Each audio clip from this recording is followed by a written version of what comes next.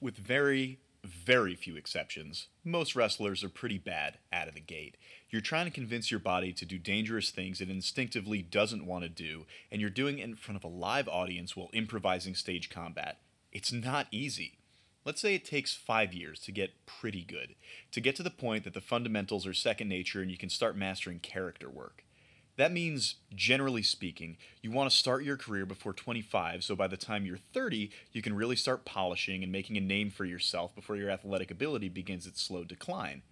So to have your first match at 35, when you're already over the hill athletically, you'd have to be an absolute natural to have any kind of hope for a good career. Diamond Dallas Page was not a natural. In fact, he was actively not good for a long time. He moved sloppily, his interviews consisted almost entirely of cliches, and DDP the character seemed doomed to be the villain that loses to a third-string hero in the opening match to warm up the crowd. But DDP the performer had other ideas, and his boundless drive to make himself into a star would wind up making him a genuine hero to WCW audiences. While he continued to slum it in preliminary matches on television, behind the scenes, DDP was making up for lost time. He would record every match he had and rewatch them obsessively, taking notes about how to improve in the future. He would seek out veteran performers and pick their brains, desperate for any advice he could use to improve his performance. And slowly, inch by inch, he did improve. By 1997, a 42-year-old Page was a star on the rise, and management finally decided to roll the dice and put him in a program with an established star to see if he could hang. And that star happened to be one of the brightest stars in the history of professional wrestling, our old friend, Macho Man Randy Savage. And although Savage was only a few years older than Page, he was light years ahead of him in terms of prestige. For comparison's sake, the same year that DDP had his first match, Randy Savage main evented WrestleMania for the World Heavyweight Championship and was a veteran of 15 years. The differential in experience and star power was staggering, and Savage knew it, so he wasn't about to take Page seriously. On the other hand, Page was also aware of that differential and very aware that a victory over a living legend could launch him into the main event, even to the World Championship picture. So that brings us to WCW Spring Stampede 1997, a goofy Old West pay-per-view that also happened to be a crossroads in the life and career of Diamond Dallas Page. On that night, these two men gave everything they had in a brutal, no-holds-barred match, with Page trying to prove that he could be on Savage's level, with Savage trying, with increasing desperation, to prove that he couldn't. Today, on I Hate Wrestling, it's DDP and Macho Man Randy Savage, polishing a diamond. Do the eye gouge. Yeah, do the eye gouge. Do the eye gouge, you turkey necks. Yeah, do the eye gouge. I do the eye gouge. Everybody's doing it.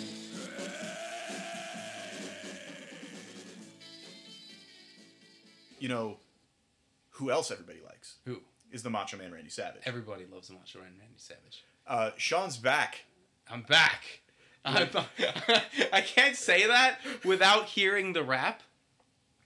Did you know that Macho Man Randy Savage has a rap album Called Be a Man. It's unbelievable, and one of the top songs is "I'm Back," and I can't take it seriously. I only learned about it today on the way here. Oh, you can only take his other tracks seriously? None of it. Be a man, all this other stuff. Okay, oh so my God. This is a good time as any to talk about this, because today's episode is all about Macho Man Randy Savage's midlife crisis. Oh my God, it was sad. This album was so sad. So this is Macho Man Randy Savage's on-screen midlife crisis. His rap album sort of was his real-life midlife crisis. It's a couple of years after this. Oh my God. After he had retired, and he was in... he kind of tried to make a run at being in the movies. He was in Spider-Man, the Tobey Maguire Spider-Man. Was he really? He was Bonesaw. Okay, that makes sense. Bonesaw is ready. What are you doing up there? Like, I think he had like 3 lines in that movie. You can't give him more than that, because then you have to like start wondering what he's saying. Right. That's the problem with the rap album. He's just like, I'm the first wrestling MC. It's like, stop. Well, he actually he mentions being in Spider-Man in that song, in the first song, Be a Man. Oh wow! And it's all. Did you listen to Be a Man? I listened, the title track, but I was confused. It's all about how much he hates Hulk Hogan. I know I got that part. Okay, that is so- that much I got. So we talked last time you were on the show. Mm-hmm. I should mention, although it should probably be apparent, that you are the same Sean who was in episode 10, History Beckons, where we talked about Randy Savage sort of at the height of his powers in the mid-'80s. And we touched a little bit, I think, on Hulk Hogan being like weirdly insecure about Randy Savage and constantly trying to upstage him. There wouldn't be wrestling without insecurity. Right. Male insecurity. Right. That's basically what it is. So this continued. They had a love-hate relationship, and it was definitely in its hate phase when Randy Savage recorded the song Be a Man, the lead track on the rap EP Be a Man. And it's about how Hulk Hogan should be a man. And he says like shizzle 3 times. Like, I'm sorry, Randy Savage. He says, Don't say that. Don't say that. he says, let me see if I can summon up some of the lyrics in my head right now. Be a man, Hogan. Come on, don't be scared. You running from Macho, that's what I heard. Be a man, Hogan. Oh, you's a chump. And Hulk Hogan is a real big punk. Oh my God, it's really that. And he's got that one line about something about in television commercials I seen you dancing in tights like a ballerina. Yeah, I couldn't believe that. I knew Oh all my along you God. had those tendencies because you've been running from Macho like a hated disease. So what is up with these people making fun of each other's commercials? Because the other Diamond guy was Yeah. making fun of him for snapping into his Dude, like, your pay-per-view event was a joke. oh my God. You're avoiding Randy Savage because you know you'll get smoked. Oh my God. This is unbelievable. I can't even. Now, my favorite part, because it's a blatant lie, is when he says, they call you Hollywood. Don't make me laugh because you're moving and your act. Oh, right. They call you Hollywood. Don't make me laugh because your movies and your acting skills are both crap. That No, rhymed. wait.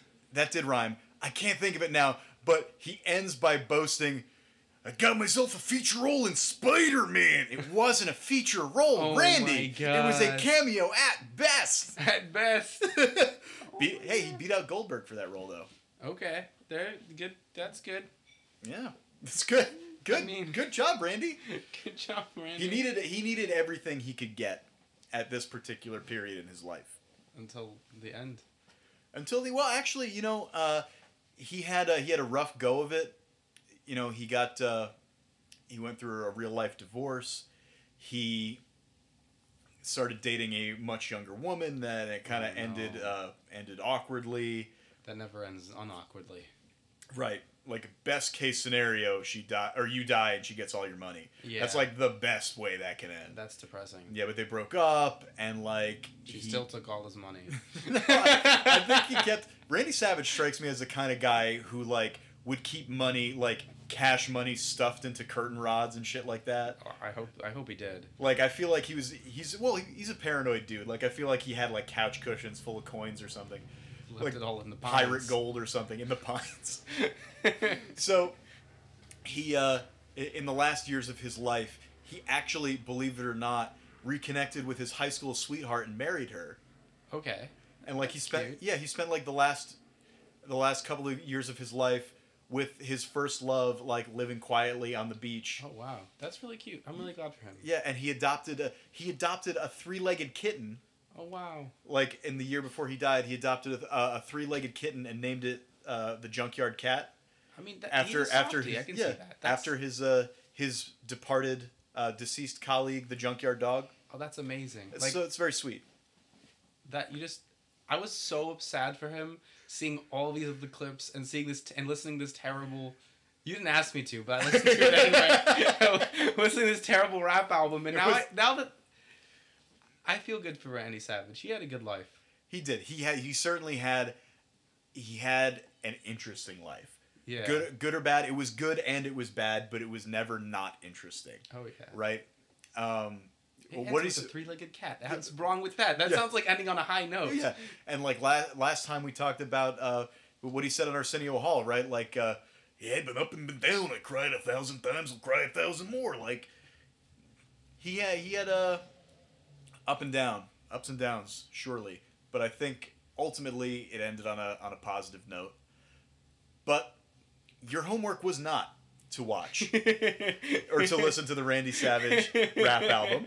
Your homework was different. I sent you a video with the Diamond Dude. The Diamond Dude. Diamond Dallas Page is his name. Diamond Dallas Page. Is that why he kept putting his hands like a vagina? Like, snap into my hand vagina. That's his hand signal. That's the diamond cutter symbol. Oh my god. I guess before we get into the homework, what were your impressions? Like, I know you gravitated immediately toward Macho Man Randy Savage. Oh yeah, absolutely. So what are your feelings? What are your impressions about DDP? So from the story that you told me about DDP before, I liked the story, but like his on-camera presence, I was just like, what's your problem, dude? Randy Savage is the best. Like, you're not gonna, like, your story that you gave me a very good argument for DDP, but like after seeing his, like, I don't know, it was like part of the whole stage performance, and I get that, but also I just wanted to, like, I wanted to see someone cream the floor with him, but it was definitely not gonna happen. Like, he was like unstoppable, but still, like, I'm just like, oh. Okay, so you're still, even though Randy Savage is in his full shitbag mode here, yeah, you're still on shitbag. Team Savage. Oh yeah, when he spray painted his girlfriend, His that wife, yes. That was amazing. I just love that. The fact that he had the audacity to, while she's pining over DDP, he takes out the spray can and spray paints her back. What a boss! That, like I didn't feel bad for DDP in any way. I was just like, Randy Savage, do your thing. Like, okay, so everybody, Sean is a sociopath. So maybe not. We'll see. Like, so here's the deal with DDP. I sold him pretty well when I told you about a little bit about his backstory. He was a complete self-made man. Grew up on the as a club promoter, Yeah. like on the Jersey Shore, okay. and a bouncer. So he's a local. Local hero, absolutely. Probably the most notable pro wrestler to come out of New Jersey. Oh wow. Diamond Dallas Page. So I'm like shitting on your state's history right now. I'm from New York. No, but the state we're in. The state we're in, the beautiful state of New The Jersey. beautiful state. So DDP grew up on the shore, like but DDP is like, I'm an immigrant to Jersey. DDP is full on dyed in the wool Bruce Springsteen. The Bruce Springsteen. That's the only thing you can think of.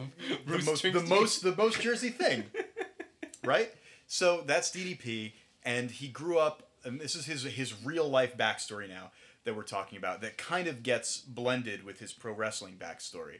He was a bouncer and club promoter who was actually, like, illiterate. Oh wow. Until he was like 30 years old. He met his wife, Kimberly, who's involved in this match, and she actually taught him to read. Oh wow. So obviously their relationship is very special, and DDP wanted to get into wrestling in the early to mid 80s during the initial, like, cable TV wrestling boom. Yeah. So he wanted to get in on pro wrestling when Randy Savage was at his peak, when Hulk Hogan was at his peak. Yeah. But he didn't get it initially. Like, he felt like he wasn't good at it. Well, and it's true he wasn't good at it. He didn't have a knack for it. And so he thought that he would get into the wrestling business a different way. He loved the business, but he didn't think he was cut out to be a wrestler. Mm-hmm. It was his dream to be a wrestler, but he didn't think he was cut out for it. So he kind of took a reverse career trajectory. You know, most people start as a wrestler, and then they become a manager, and then they become a commentator. Yeah. So he became a commentator first, and he's like a super nice dude. Like, nobody will ever say a bad word about DDP. So he was a commentator, was an okay commentator, but everybody loved him backstage. So he got, like, an in front of the camera job as a manager. Oh wow. And, you know, he's 6'5", so he's, like, taller than some of the guys he's managing. Yeah. So eventually, by the time he's, like, 35 years old, he weasels his way back into being an active wrestler. And he's bad at it for a long time. So he gets back in the ring, like, 93, 94, DDP, despite the fact that now he's sort of over that hump of training and actually being an active wrestler, he still isn't very good at it. But he has an insane amount of dedication, like the kind of dedication you would need to learn how to read when you're 30 years old. Like he's a I can't even imagine. I'm just like, that sounds like the, I don't know. so You can't even think straight at 25. much right. less- So he what he does is he sets up his own tape recorder next to the camera of the guys who are actually taping the shows for broadcast. And he takes his camera home and he takes it on the road with him and hooks it up to the TVs in the hotels where he's staying and watches back his match. And a lot of guys make fun of him for doing this because it's not something that anybody else does. You know, people will watch their own matches, but not to the point of recording it themselves, recording and rewatching it night of and taking notes. But he wants to do this. This is his dream. And he starts to get good. And it's slow, and for a long time he's not great. And then in mid-1990s, or I'll say late 96, early 97, everything just starts to click. He develops this move, the diamond cutter, which is where he grabs your head with both arms, puts your head like chin first on his shoulder, and then just lays out and basically drags you out and stretches out your body. You both land flat. Oh, wow. So it's bulletproof. And he gets a reputation for being able to hit this move out of anywhere. So a lot of guys will have to set up their move and they'll call for it and signal for it. And DDP will do that sometimes. He'll throw up his diamond-shaped hand signal. Yeah. But sometimes he'll just sort of weave out of your move and grab your head on the way down and do the diamond cutter there. He used to brag that he could do the diamond cutter a different way every week for a year and not run out of ways to hit the diamond cutter. Oh, wow. So he just became this very interesting performer to watch visually. Yeah. And as he started to hit this move from different ways and build this reputation, his confidence started to grow too. The rise of DDP was very organic. He never felt like a decision. He never felt like something that the company was trying to get people to cheer. People could just see that this guy was working. He was this blue-collar guy who was just working so fucking hard. And it just so happened that this rise that he was going through coincided with, you know, his mid to late 30s. So it looked like he was struggling out there because he was fucking struggling out there. Yeah, because he's already past his prime. Yeah, he's at the point where guys should be slowing down, and he's just getting to the point where he needs to be able to prove himself. And at this point, he's in his mid to late 30s. If he doesn't prove himself soon, it's never going to happen. It's make or break for DDP. Yeah. And at this point in his career, when DDP needs a win more than anything, and he needs a big win, he finds himself in contention with Macho Man Randy Savage. And see, again, when you tell me that, I can't help but put my heart out for this guy. But there's something about Randy Savage. I'm sorry. Like, every time I watch him, it's just like, oh yeah, I can't take anything he's doing seriously. Just like, I can't. I don't know. It's so ridiculous to me. It's like he's a much more likable character on paper, and I'm sure like at this point, if I had to go back to '97 and have a beer with one of them, probably would have been Diamond Dallas Page. Well, yeah, because Randy Savage is gonna hold your girlfriend down and spray paint her back. Yeah, just spray paint her back, and then yell at everyone else that like, oh, if you didn't see the problem, your girlfriend definitely did. Like that was fucked up, but like. Yeah, so they were... I think what actually happened was Randy Savage and Hulk Hogan beat DDP up with a crutch. Oh, wow. And as DDP was laying on the ground in pain, Kimberly ran over and was like shielding his body with her body. And that's when Randy Savage came over and spray painted her back. Like, he's a monster here. Yes, absolutely. I love it. And DDP is like, you just made things real. That's my real life, Savage. Like, he's really very invested, and the fire comes across, Yeah. I think, with DDP. And last time we talked about Randy Savage learning from his mistakes, and how by the mid 90s he was able to sort of look back on his younger days, But no longer. Because, like I said, this is midlife crisis Randy Savage, and midlife crisis is when you forget all the lessons you learned in the last 10 years, and you go back to making the sort of shitty decisions that you made in your on your way up. He would have been better off buying a motorcycle. Yeah, just buy a speedboat, Randy. Don't fucking join a weird pro wrestling street gang. Oh, what? Oh, That's yeah. what the NWO thing is? Yeah. What?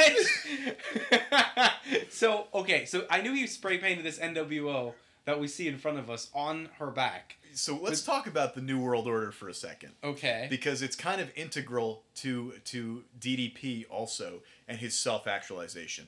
So the NWO is the New World Order. And in mid-1996, WCW, which at this time was number 2 to WWE, they were struggling. This is one of the many that got bought up and eaten by WWE. Right. But at this time, they were kind of neck and neck. They were number 2 to WWE's number 1.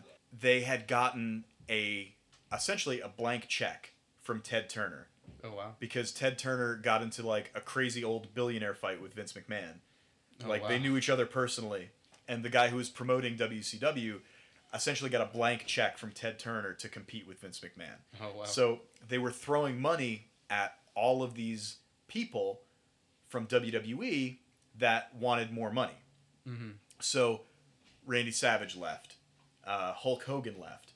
Diesel and Razor Ramon left and became Scott Hall and Kevin Nash. Oh, wow. So WWE's hurting at this point. yeah, WWE's hurting at this point, and WCW is kind of on an upswing. And what puts them over the edge, and for a time actually makes them number 1, is this NWO storyline. Yeah. Where Hulk Hogan, who was like the eternal good guy, turned evil. Oh, wow. And he became the leader of the NWO. They were like this weird group of pro wrestling nihilists. They would cut these promos in the backstage area where they would put like a monochrome filter over their interviews, and they would throw up weird gang signs like they would do for life. What? It was weird. Like you were obliged to pretend they were not 40-year-old white guys doing this. But that was the NWO. The NWO as a whole felt a little bit like a midlife crisis. And then Randy Savage was initially opposed to the NWO alongside Sting and Diamond Dallas Page and Lex Luger and some other guys. But eventually most of them wound up joining up with the NWO. And one of the few that never did was Diamond Dallas Page.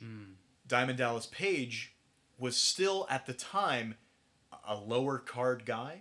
He wasn't like a major star. And the NWO eventually, after a couple of months, invited him to join. And he said no, because he felt like he should have been recruited first. Uh-huh. You know what? No, I'm not a fucking charity case. Yeah. Fuck this. Fuck this shitty thing you're doing. I don't want any part of your weird midlife crisis street gang. I'm going to do my own thing. And they actually started to target him because of it. Oh, wow. So they're targeting this guy who they feel like didn't have the right to turn them down. Oh, no. They were feeling like he should have been grateful that we asked him to join at all. And he's like, fuck you guys, I don't need your charity. I'm going to make my career by myself. So now you have DDP. And now they look stupid because Right. he's not even taking part of it. Right, and with this new confidence that he has, he's wrecking these guys too. Like, he has that instant kill move, the Diamond Cutter, that he can hit from anywhere. Yeah. So the NWO would like attack people en masse, Yeah. and DDP, if like 3 guys attack him, he can hit the Diamond Cutter on one of them, and in the confusion, he's gone. So the NWO is furious that they can't definitively stop him. Oh, wow. And as his confidence is growing, he's winning more and more matches, and he's looking more and more like a star. Oh, wow. So the NWO has to deal with him. The NWO kind of elects Randy Savage to be the guy to take out Diamond Dallas Page. And Diamond Dallas Page, it becomes personal for him when his wife gets caught up in it and gets spray painted. Yeah. So now we have this dynamic where you have DDP, who's very clearly on the cusp of being something very important. And now it's personal for him because of his wife's involvement. And you have on the other side Randy Savage being sort of the designated representative of his shitty midlife crisis street gang. Mm-hmm. And as we know from Randy Savage last time, he has a big superiority complex and has a big problem with taking people seriously that he doesn't feel are on his level. Yeah, but on the same side with DDP coming up, and like everything about NWO is like kind of laughable. It's like, cringy. The fact that like I'm looking at it now and it's like it's not that long after NWA, which is like actually a legitimately good Yes. rap group Uh-huh. and has aged very well. This has aged terribly. So, and if DDP can do that, he can make all of them look bad. Yes. Yeah, and that's the thing too, because like he makes all of them look bad by refusing to join them, and every time he beats one of them, he makes all of them look bad. Yeah. So the NWO is invested in keeping DDP down, but as far as DDP is concerned, he has to win, otherwise his career is essentially like he's gonna hit the glass ceiling. And this is problematic for Randy Savage because you're talking about a man who watches all of the matches. Yeah. And Randy Savage is fun to watch, but I don't think he has like a long list of different moves. Like, Oh, you're right, especially at this point, because midlife crisis Randy Savage is not, I think I said last time, after a certain point, like after he started doing the Slim Jim commercials, he kind of became like the greatest hits version of himself. yeah, He's pretty predictable. He's one of the all-time greats, but he's playing the hits. yeah, This is not the same Randy Savage that we saw last time that went toe-to-toe with Ricky Steamboat, that went for 5 different kinds of pinning combination in like a 2-minute stretch. yeah. This is not the Randy Savage who's flying off the top rope 10 different directions. This is a Randy Savage who has made his bones, is pretty comfortable in his position, and now has a bunch of his shitty friends to watch his back, so he feels more secure Oh no. in not having to take his opponent seriously. He's gonna fall so far. This is terrible. Randy Savage, what are you doing? So we already saw, I said in the video, we saw a little bit of the feud and the history between them. We saw DDP getting really fired up about how Savage made this personal. We saw Randy Savage not taking Diamond Dallas Page seriously. And we saw one other thing, which you had a question about, which is La Parka. Yeah. Someone was calling the announcer was calling him La Parker, La Parka. but why was he giving it the R? That bothered me. So that's Dusty Rhodes. Dusty Rhodes, Daddy, was just a very unique individual. Just kind of talked like this. Like, had a little bit of a lisp. But That's the American Dream Daddy, Dusty Rhodes. That's La Parka. Oh my god, I was so bothered by the R. I don't know why. I'm like, it's clearly La Parka. Right. So, La Parka, WCW had a cruiserweight division, and it was a lot of luchadors from Mexico, a lot of masked wrestlers. One of them was La Parka, who I would love to do an episode about because that dude was fucking nuts. He was just like a fat dancing skeleton they would put him in like 6-man tag matches, Yeah. and halfway through the match, he would get pissed off and hit everybody with a chair. And then set up a folding chair in the middle of the ring and disco dance on it. What? La Parka was great. Oh my god, that's amazing. They called him the chairman of WCW. The chairman. Like you haven't seen La Parka, you haven't lived until you've seen La Parka hit a team of 3 opposing luchadors with a chair, then hit the other 2 members of his own team with the same chair. Clearly a chairman. Set up a chair, dance on it, then tuck it under his arm and happily strut out of the ring Oh my god. like I a love fucking it. chicken. Like, you haven't lived until you've seen La Parka. But anyway, Randy Savage had an exhibition match against La Parka. And he wasn't taking La Parka seriously. Because, again, La Parka was like a lower card comedy act, and Randy Savage is a multiple-time world champion. So he's sort of lazily knocking La Parka around. He throws him to the floor and goes up top to hit his flying elbow drop. Yeah. And the atomic elbow, right? And he's really taking his time milking it. He's like standing up there, like raising his arms, like really playing to the crowd. He goes off the top rope, and La Parka gets his feet up and kicks him in the head. Yeah. Then La Parka pops up and hits him with a diamond cutter, pulls off his mask, and it was fucking Diamond Dallas Page. Now that makes sense. And Diamond Dallas Page scores a pinfall victory over Macho Man Randy Savage. Now, it was subterfuge. It was, DDP wasn't the scheduled participant in the match. It was supposed to be La Parka, yeah. which they really should have noticed, because La Parka is a Mexican luchador and is like 5'8", and DDP's 6'5", but we're not going to talk about that. The important thing is that DDP got one over on Randy Savage, and he proved that if Randy Savage wasn't paying close enough attention, DDP, using that move, the Diamond Cutter, he could put down one of the all-time greats. Yes. So my question to you, Sean, is do you think Randy Savage learned his lesson from that? Absolutely not. No way. Zero possibility. I can guarantee you, if you asked me to bet money in this situation back then, no way. There's one thing that I know about Randy Savage. He does not learn unless if he needs to. Yeah. He doesn't learn until he's hit rock bottom. So he hasn't hit rock bottom. Like I said, he's still very comfortable. He feels like he has these guys watching his back. And now, if anything, he's even more invested in proving that DDP is not on his level. And that means toying with him. That means jerking him around. And that means giving him more chances than he should to fight back just so he can prove once and for all that DDP doesn't deserve to be in his ring. God, Randy. Oh, this is not looking good. All the cards. There's so many dominoes stacked up right in front of each other. And of course, Randy can't see him.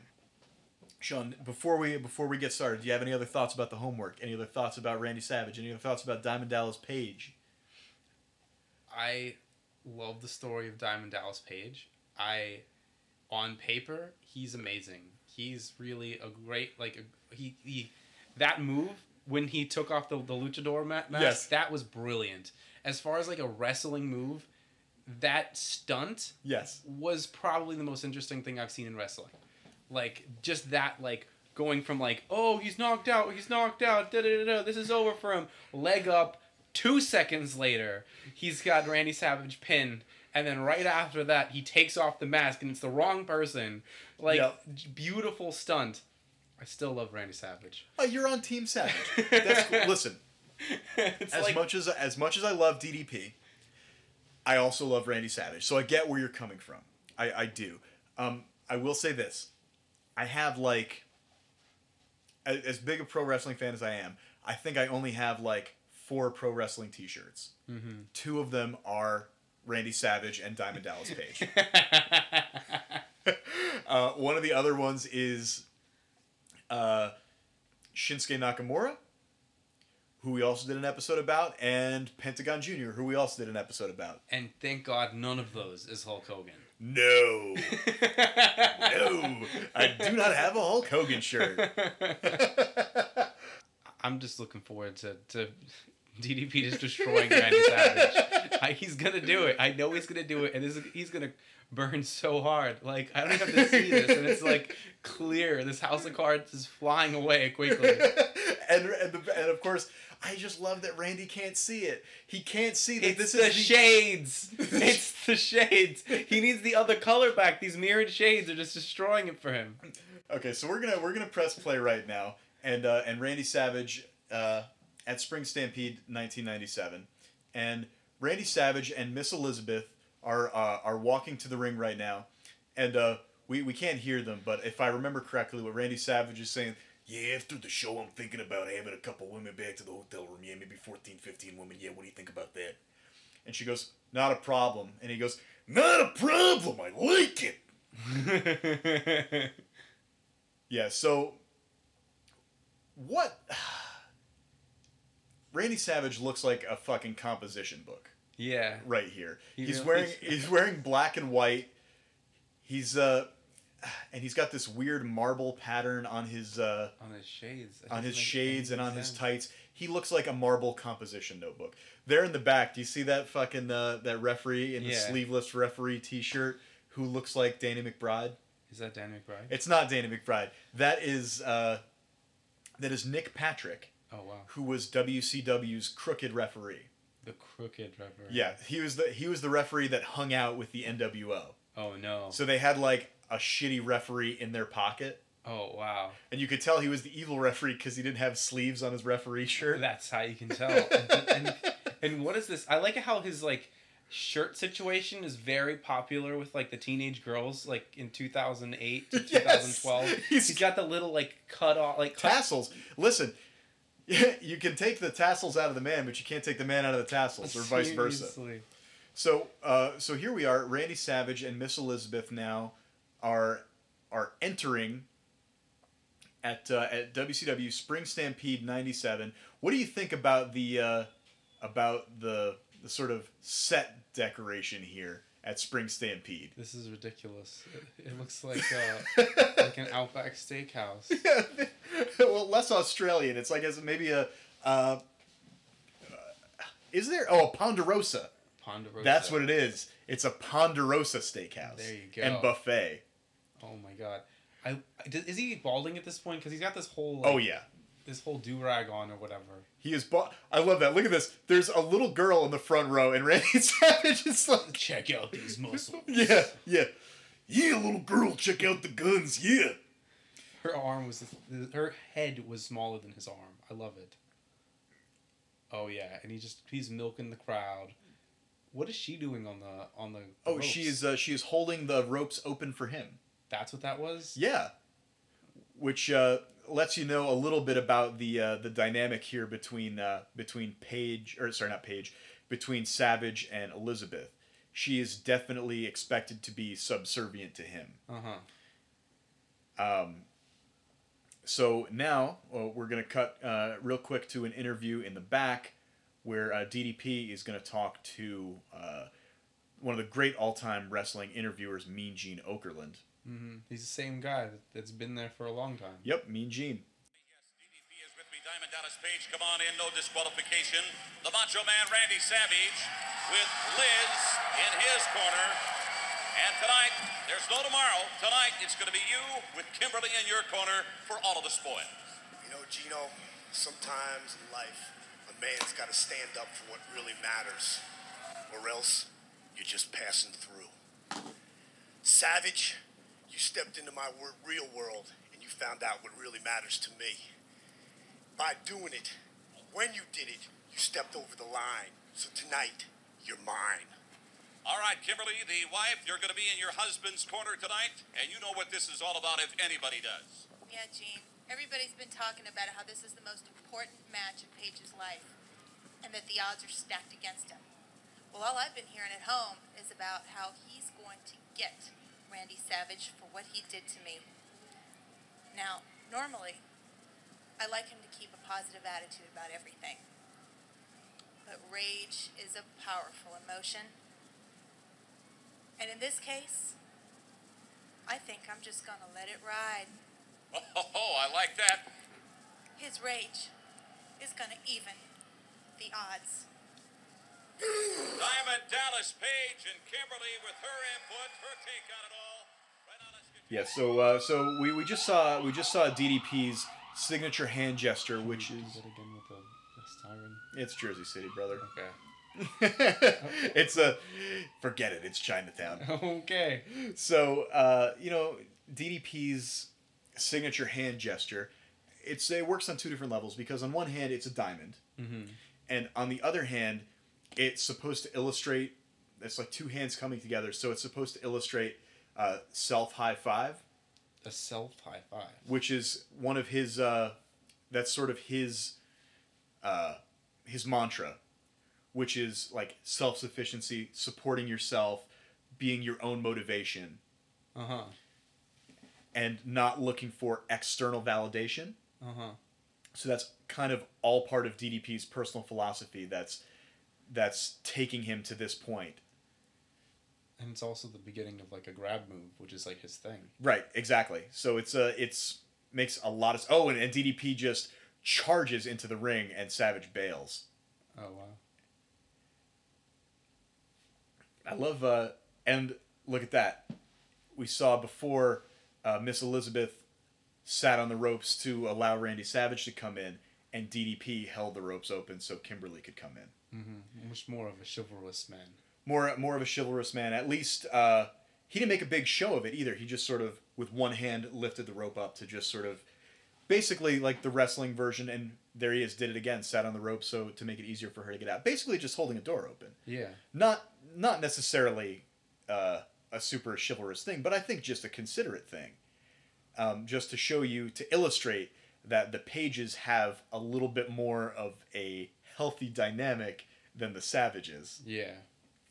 The Savages, I call them. That's what they are. And there you go, self high five and So blazing. he really is about the self high five. That's like, he's actually making that a thing. Yep. And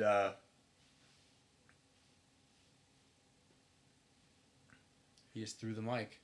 yep, a Savage was just I think trying to dig a little bit more at Page to just psych him out. And now Randy is look at that. Page is begging him to get in the ring. Just he can't wait. Like I told you, he's feeling more confident than he ever has. He feels like the iron is hot and he's ready to strike. And we just saw that close up on Randy, like completely blowing this off. Oh yeah. Like we heard before when he was talking about the after party, he's already thinking about what's going on after the show. He's not thinking about this guy right in front of him. Oh! And as soon as Randy jumped into the ring, Page charged him and Randy had to bail immediately, which is, if you remember, how Randy Savage started that match with Ricky Steamboat, immediately charging him. Yeah. And look at that. Again, charging him. Savage is already off his game. And he waited for DDP to start chasing him, and then he turned and ran and hit him from behind. Oh wow. Oh, he just kicked the guy in the face. Oh my god, that poor crowd person. Yeah, I think one of the first moves in the match here is DDP throwing Randy Savage into a guardrail so hard that Savage's leg flipped over his head and kicked a guy in the front row. That was ridiculous. This is very sexual. Yeah, so He's pulling Randy Savage's hair while thrusting him from the back. to be fair, Randy Savage was attempting to flee the ring on his hands and knees, and Page grabbed him from behind to keep him from escaping. But yeah, it looked like a butt fucking. There you go. So, at this point, look at that. You could see him sort of rotate, Page rotate and point around the crowd, and you could see the hands go up in support. Yeah. But he was maybe a little too confident, and he took that moment to showboat. And when he returned to Randy, he got hit with a jawbreaker. Oh wow. And now Randy once again dropped his jaw over the top rope this time, and Page has fallen to the outside. So Randy now leaping to the floor and charging, and now DDP has fallen into the audience. Oh my god. They're not just outside the ring. They are well within Yes, the audience. they are. They just passed a crippled boy. Yes, they passed the boy in a wheelchair, and they're fighting. That's a very tall man right there. Very tall, very skinny man. Also. So at this point, I should point out that this is a no disqualification match. So they can actually be in the middle of nowhere. yes, And they don't have the 30 seconds to get back in the ring. it's 10 seconds. But yes, that was a big plot point in the Ricky Steamboat match. Was that if Ricky Steamboat wanted to win that championship, he had to get back into the ring within 10 seconds. And he had to make sure Randy got back into the ring within 10 seconds. Ew. Oh my god, it's got the sodas in it. Oh my god. So DDP just hit Randy Savage with a trash can. And, like, people hitting each other with trash cans is it's a well-established trope in pro wrestling, but usually it's just full of, like, shredded copy paper. Yeah. It's very clearly just a prop that was placed there, but I feel like that was actually real arena trash. I feel like Randy Savage got real garbage water on him. Yeah, that definitely looked like several spent Coca-Colas. Yeah, you know what? This is WCW. It's a Southern promotion. It could be like spittle. Oh, Ugh. that's terrible. Yeah. So Randy Savage also got briefly choked with the video cable. Oh, and now look at this. They're back at ringside, and Randy Savage is hiding behind Diamond Dallas Page's wife. That's unbelievable. I mean, he actually bent up that trash can on Randy Savage's head. Yeah. Like a lot of it's like, oh yeah, that's definitely faked, but you can't fake destroying a trash can on someone's head. Well, it was CGI. Uh, In 1998. Here's Jason Alexander here in the front row. I'm kidding. That's not actually Jason Alexander, but it kind of looks like him. But also, how shitty is Randy Savage that he hid behind Diamond Dallas Page's own wife to keep himself from getting hit? oh my god, this is... So we just saw DDP collapse against a guardrail. Randy Savage climbed the top rope and hit him with a double axe handle to the floor. This match is already completely out of control. Yeah, this is ridiculous. They've been out of the ring more than they've been in the ring. Yeah, I don't think has any actual wrestling taken place in the ring. Absolutely like not. The closest thing to a wrestling move that happened in the ring was Randy Savage getting pantomime butt fucked. Oh yeah, absolutely. Which isn't really a move. But the people are absolutely for DDP right now because every like third person's putting up The Diamond Cutter. Right, the self high five. We just missed DDP getting thrown right into the ring steps so hard that his back is bleeding. Yeah. And Randy takes him to the other side and hurls him into the other set of steel ring steps. I guess just for symmetry? Yeah, it really brings the room together. Look at that, just a blatant slap. That wasn't even like a real slap, too. You're just like... No, that wasn't like a slap that was supposed to be painful. That was a psychological warfare slap. Because we've been talking about it, Randy Savage is... Look at that. Putting his feet on the ropes for additional leverage. And trying to tell the referee that was a 3. And he grabs the referee and points him toward Miss Elizabeth so she can be like, no, it was a 3. Oh my god. And now that Paige is disabled, we have Randy Savage going to the floor. Getting a chair. Which this is a no disqualification match. Chairs are legal.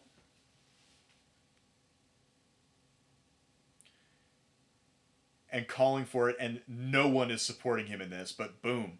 Just straight steel chair shot right to Paige's back, and the referee takes it from him. Nobody's even cheering. Everyone just kind of has their hands crossed, and they're still putting up the Diamond Dallas Page symbol. Yeah, they're so for DDP right here. He's so hated. Randy Savage has taken the chair out of the ring. He's going to get another chair by beating up the poor ring announcer and taking his chair. Oh my god, he slapped him in the face. Yep, and now this is chair number 2 since the first one has been taken away from him. Michael Buffer cameo there. Oh wow. They paid Michael Buffer like $100,000 to show up and say, let's get ready to rumble at these things. Really? And Michael Buffer providing some type of medical care and attention to that poor beaten up... Oh wow. DDP just knocked him right back with it. Yeah, so Savage went to hit him with the chair, and Page just sort of out of desperation hit him with like a double palm thrust into the chair and smashed it back into Randy's face. Oh, what's wrong with his leg? Page? Yeah. I think he's just having a hard time getting up. Maybe it's it's an optical illusion because of the weird black pleather pants he's wearing. Yeah. It did kind of look like his leg was all fucked up. Oh, and DDP at this point is reeling. He's taken a couple chair shots, and Randy is just blatantly choking him. But Page is still got fight in him. He whips him around, and Oh yeah, this is the beginning of the end. you could see so much fire in DDP. And this is, oh, wow. he just took that clothesline and it looked like it turned him inside out. That's what I'm saying. It's because Page, look at that. Randy's claiming that every time he goes for a pin, he raises his hand as though it was a 3. Like, Randy, you know that wasn't a 3. You know that shit wasn't a 3. And he's got to get up and argue with the referee every single time. Almost no wrestler in history has been a slave to his own impulses more than Randy Savage. Absolutely not. No way.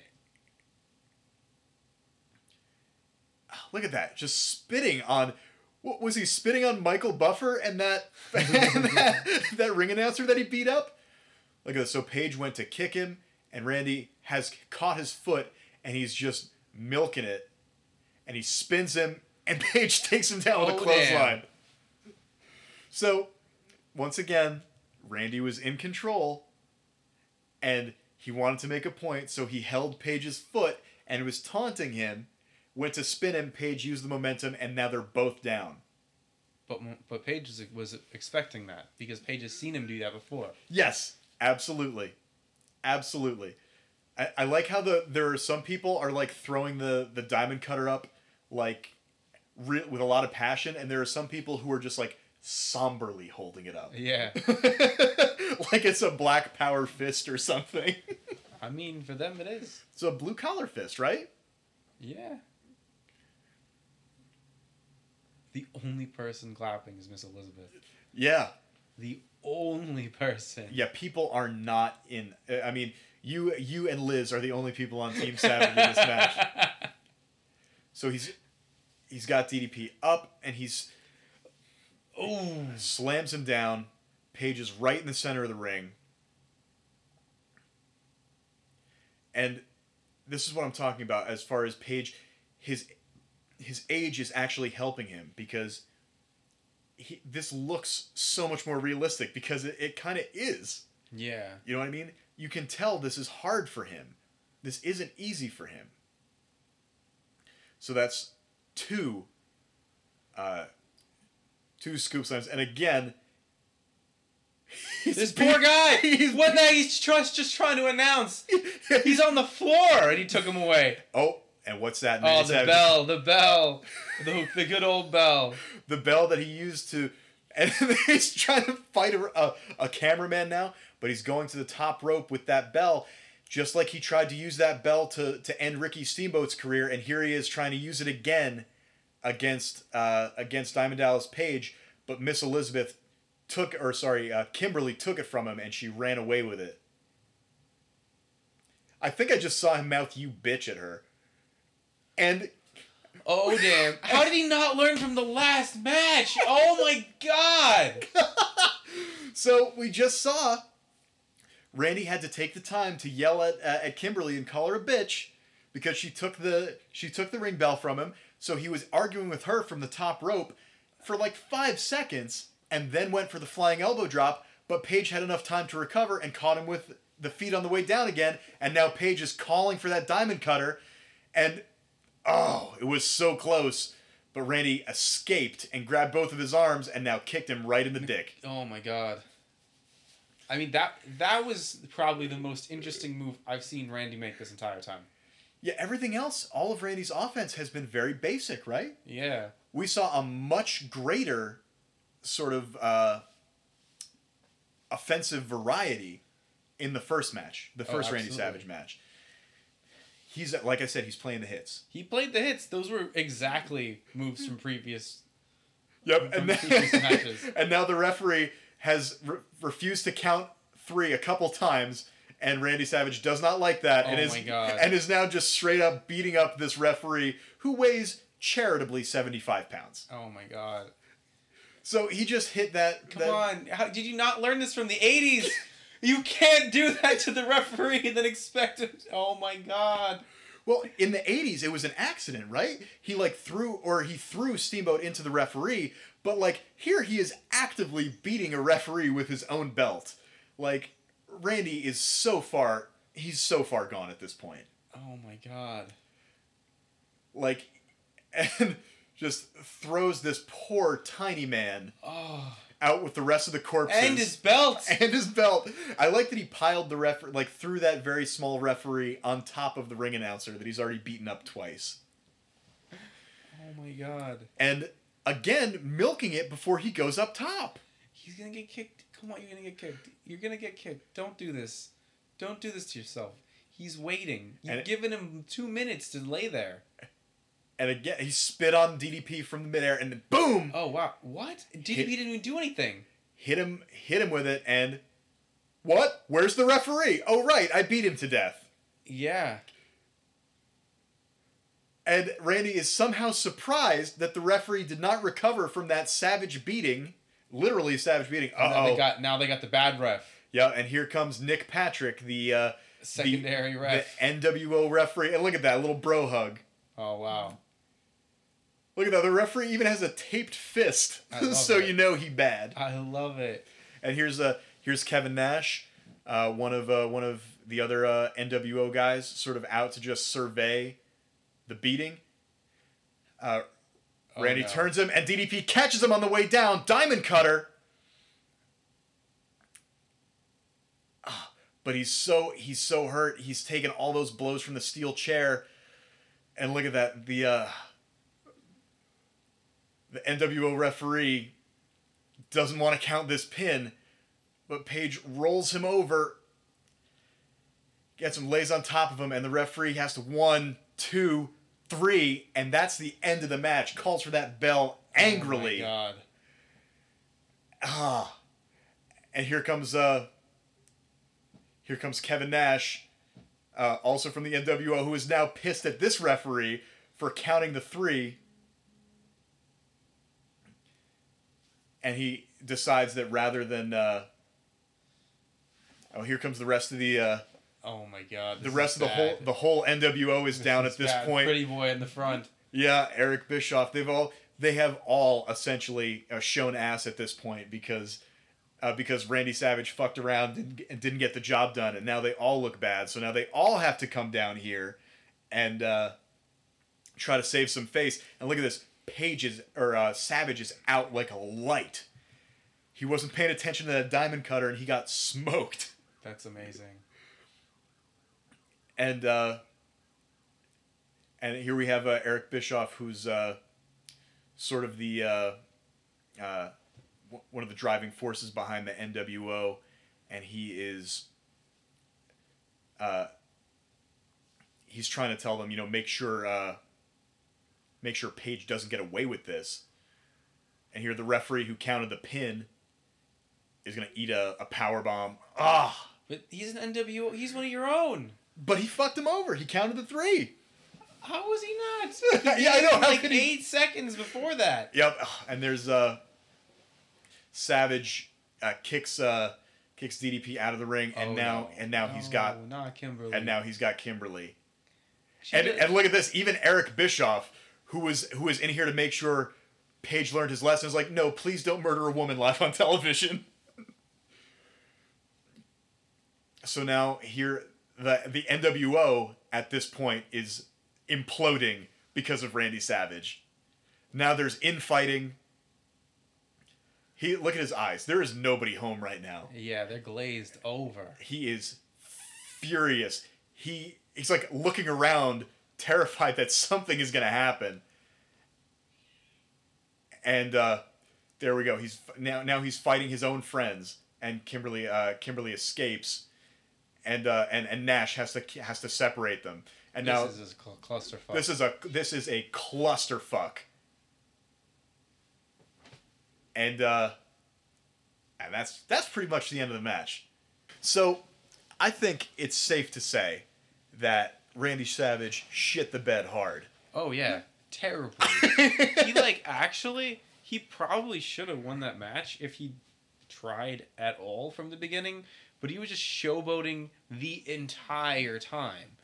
Like, Yeah, he was DDP was taking it to him at the beginning, but when it was time for Randy to, when Randy did have control of the match, instead of pressing his advantage, it was all about trying to make DDP look weak. And it fucking bit him in the ass. hard. And what's the upshot here? When we were going into this, DDP needed a big win. He got his big win. Yeah, so much so that even with the crooked ref, Yeah. he still, like, the crooked ref was like, I can't do anything at this point. You can't, he could have counted to 100 easily. The moral of the story was DDP was on an upswing. You could not afford to take him lightly, and Randy Savage took him lightly Very lightly. and got knocked the fuck out. Oh my god, and he kept playing the hits. I mean, why would you play the hits there? Like, it doesn't even make sense. Like, okay, with the bell, maybe it made sense in that other match because, like, you can't actually call the match without the bell. But, like, this, like, the things that he were doing didn't even make sense in the context of, like, a no holds barred match. Right. He was in his own world trying to make DDP look like less than he was. And he wound up showing that, like DDP said, given the right circumstances, he could hang with one of the best of all time. And he did. Yeah. Now, Beat the shit out of him. could DDP have? This is an interesting question. Could DDP, this version of DDP, have hung with the Randy Savage of 1987? I don't think so. Probably not. And even When Randy Savage was hungry, I don't think so. absolutely not. When Randy Savage was an animal. Yeah. In that other match. Like, really. Like, he was all around everywhere, flipping around, doing all of his things. Even Randy Savage of this year, if he was focused, but there was no way we were going to focus that man. No, he was more focused on beating up he spent more time worried about the ring announcer than he was worried about DDP. Or the ref! Or the referee! And Unbelievable. so, I guess we should talk about, what do you think happened to DDP after this? Because now DDP has had his moment, right? He had his win over Randy Savage. So he wins over Randy Savage. He's got to fly high for some amount of time. Like, I don't know, but, like, I don't see it being, like, a long-term thing. Well, yeah, because whatever his time is on top, it can't be too long because, I mean, he's only, I think, 2 years younger than Randy Savage. Yeah. Like, Randy Savage was a world champion in 88. And he was struggling like shit in this match with Randy Savage in the 90s, not Randy Savage in the 80s. Like, I don't see him being able to hold it for a while, but he definitely has crowd appeal. Like, there's no question. Like, but having said that, the 80s match, the whole crowd was going nuts. Yes. And here, it was a lot more placated. Like, a lot of people were like, more about like putting up the Diamond Dallas Page like hand symbol, but people were not going nuts like the other one, and there was more to go nuts about. Like they were in the crowd, Yes. They were like out into the stadium and everything else. But the other match, everyone was on fire. Yeah, I mean that's a good point. The match that we saw last time was very much, trend-setting, and it was new. Like, matches were not that fast-paced at that time. Like, people didn't move around that quickly. That set the stage for a lot of stuff. At this point in the late 90s, there were a lot of matches like this. Mm-hmm. Like, no DQ matches, like, where people brawled around the arena. That was fairly well-traveled at this point in time. So, really, the selling point of this match for these people was DDP having his moment. Yeah. Which is why they really came alive for DDP, and not so much for Randy Savage. Not so much, not at all. Yeah. Literally nobody but his girlfriend was cheering for him the entire match. And okay, so I'll just say it. DDP wins 3 world championships. Oh wow. Yeah. Congrats. Yeah, good for him, right? In I think 2 years after this match, in '99, I think he wins his first one, and then all 3 of his world title victories happened between 1999 and 2001. Oh wow. DDP as a defending champion certainly isn't as compelling as DDP working his way up to that moment. Because even Randy Savage as a complete shitbag, Yes. terrible defending champion that has no redeeming qualities, still has a good amount of stage presence, completely off the handle, and like, you deserve to lose, man, but I still love to watch you. Yes. If we're talking about in terms of sheer star power, absolutely, Randy Savage outclasses DDP. But as far as a feel-good story, and as far as just an organic rise, I think DDP has a very interesting arc. And after he retires from wrestling, if you felt good about his winning a couple of world championships, prepare to feel good about this. He now runs a yoga, like a yoga company, Oh, wow. DDP Yoga, and he also has a program called the Accountability House, Oh, wow. where he has former wrestlers who are struggling with addiction come and live in his house, documents their journey back to sobriety. That's amazing. Yeah, and he helps them rehab their injuries with yoga and positive thinking as opposed to like Vicodin. Yeah. And DDP at this point has legitimately saved the life of at least two notoriously drug addicted pro wrestlers, Scott Hall and Jake the Snake Roberts. Oh, wow. Who spent a lot of the 90s and 2000s just being in terrible shape, and he helped them turn their lives around. That's amazing. There's actually a wonderful documentary called used to be on Netflix, I don't know if it still is, The Resurrection of Jake the Snake. Oh, wow. And it's about DDP taking him back. It's about DDP, and Jake the Snake had been one of his early mentors. Mm-hmm. And it's about Jake moving into DDP's house in Atlanta, and DDP sort of taking him by the hand and guiding him through this slow road to recovery. He really turned around Jake the Snake's life, and it's a really touching documentary because you see like the ways that he's healed and the ways that he's like he still has not a great relationship with his kids. He wasn't around, Understandable. and when he was around, he was not in like parenting shape. Just drugs. Yeah, and they're really sort of like they show he relapses a couple of times. Like they're very honest about like they don't whitewash it. Mm-hmm. It's not like a perfect story, but in the end, he's okay. That's amazing. I know, right? That's amazing. Like, okay, so I still love Randy Savage. I fully expected him to lose. I kind of wanted him to lose. I love the man. He deserved to lose. And this guy, DDP, deserved to win. And honestly, like, he did better wrestling. He just was a better person about it. I think his story is compelling on paper, but like actually in front of the camera, you just can't hold a candle to Savage. You can't. But It's true. What an amazing guy! Like, come on, like he's like such like he's helping other people. He's like trying to like give people the concept of high-fiving themselves and all this other stuff. He's just all about positive thinking and all this other stuff. And if you try hard enough, even you can do this stuff. That's just awesome. Yeah, it's just like a very, very sweet guy. And again, you never hear anybody say a bad thing about Diamond Dallas Page. Like Mick Foley in his book talks about when he used to travel with DDP, and he and Steve Austin used to give him so much shit because he was just like so unrelentingly positive that they couldn't help but fuck with him. You're too wholesome. Yeah, they would. People would. Mick Foley said that people used to ask DDP how he was doing, and he would say, "If I were doing any better, I'd have to be twins just to handle it." So, this has been another episode of I Hate Wrestling. I want to thank Sean, my guest. I want to thank Corinne Dodenhoff for designing my beautiful, beautiful logo.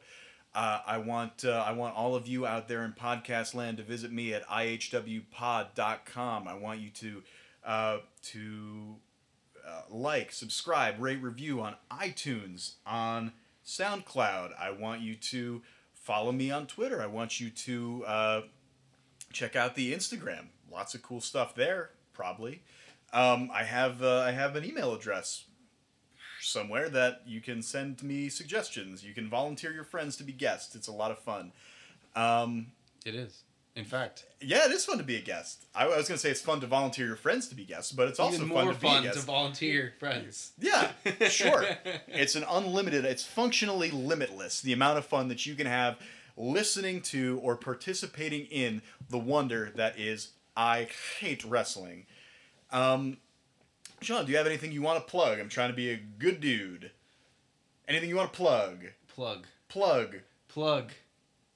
What am I plugging? I don't know. Ask it if you want anything. If you want to tell the people about anything. Tell the people that you should definitely listen to Randy Savage's album. Yes. It is fucking hilarious. Like, it is terrible and the same kind of cringeworthy whatever that this was. It should lose itself into time, but you can find it on Spotify. I highly recommend it. It's painful. I would recommend that all the listeners be a man and don't be scared. Oh my god. It's unbelievable. I love the cover of that album. Have you seen the cover art? I saw the cover Where art. he's got like he's wrapping himself with steel chains and he has like a leather Kangol hat. It doesn't make any sense. It's just like this is the worst iteration of Randy Savage. I turned off my phone. But it's the worst iteration of Randy Savage I've ever seen. Except maybe this. Today. Yeah, at least he's not trying to kill someone's wife. He's not trying to kill someone's wife, but I wish he was, because That like literal murder might be not as bad as that album. as the crime that he committed. The sort of audio crime that he committed. And my favorite thing about Spotify is it shows you how many people have listened to this, and a good album will be listened to some amount of millions of times. Uh-huh. And here's the Be the Man.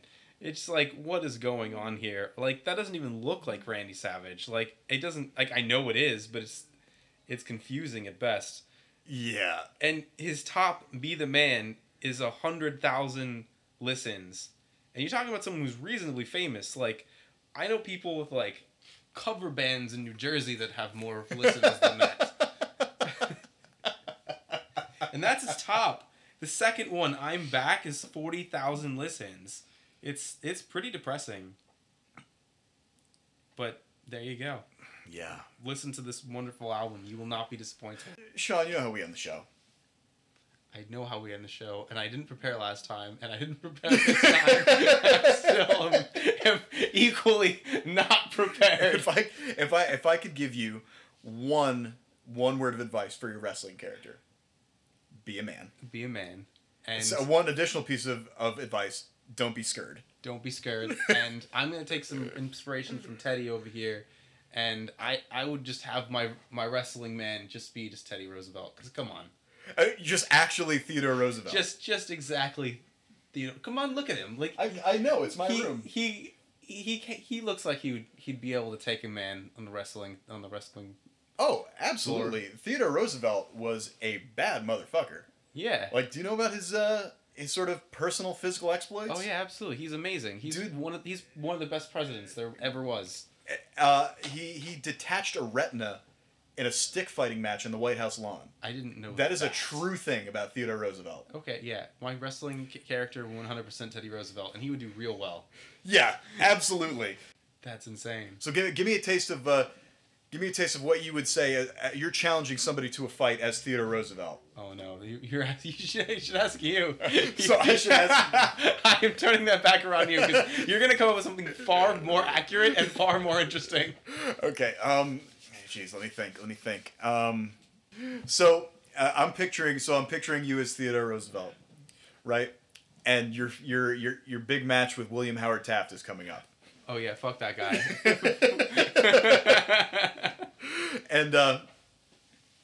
And you're like,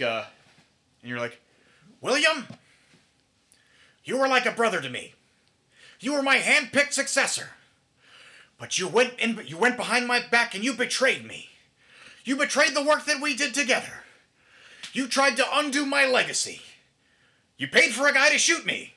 That is unsubstantiated. I want to say that right now. William Howard Taft did not try to have Theodore Roosevelt shot, but for our pro wrestling storyline, that absolutely happened. But it takes more than that to kill a bull moose!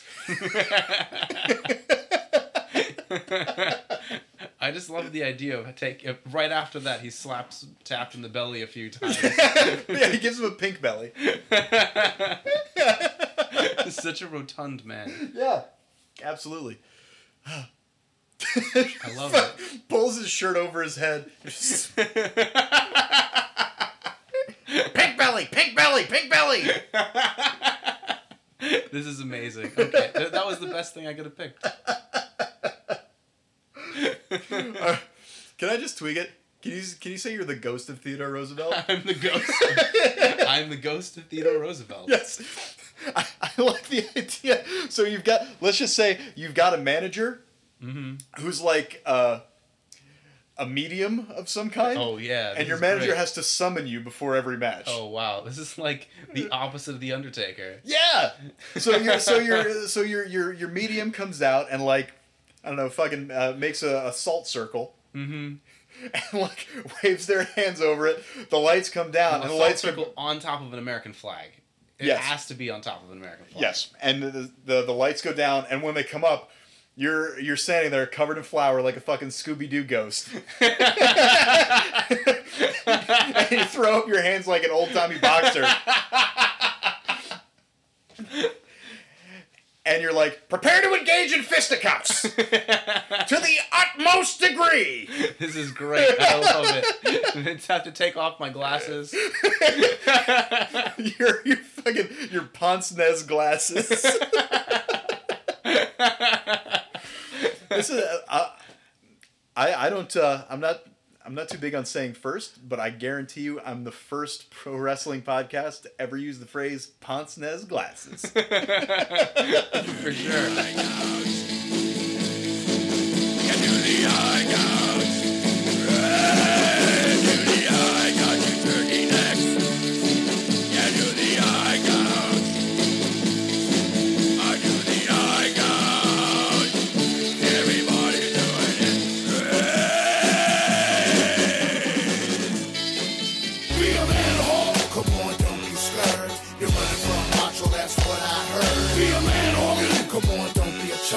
I never thought Hulk would go wild like a punk. Be a man, Hulk. Come on, don't be scared. You're running from macho, that's what I heard. Be a man, Hogan. Boy, use a chump. Cause Hulk Hogan is a real big punk. They call you Hollywood? Don't make me laugh. Cause your movies and your acting skills are both crap. Your movie straight to video, the box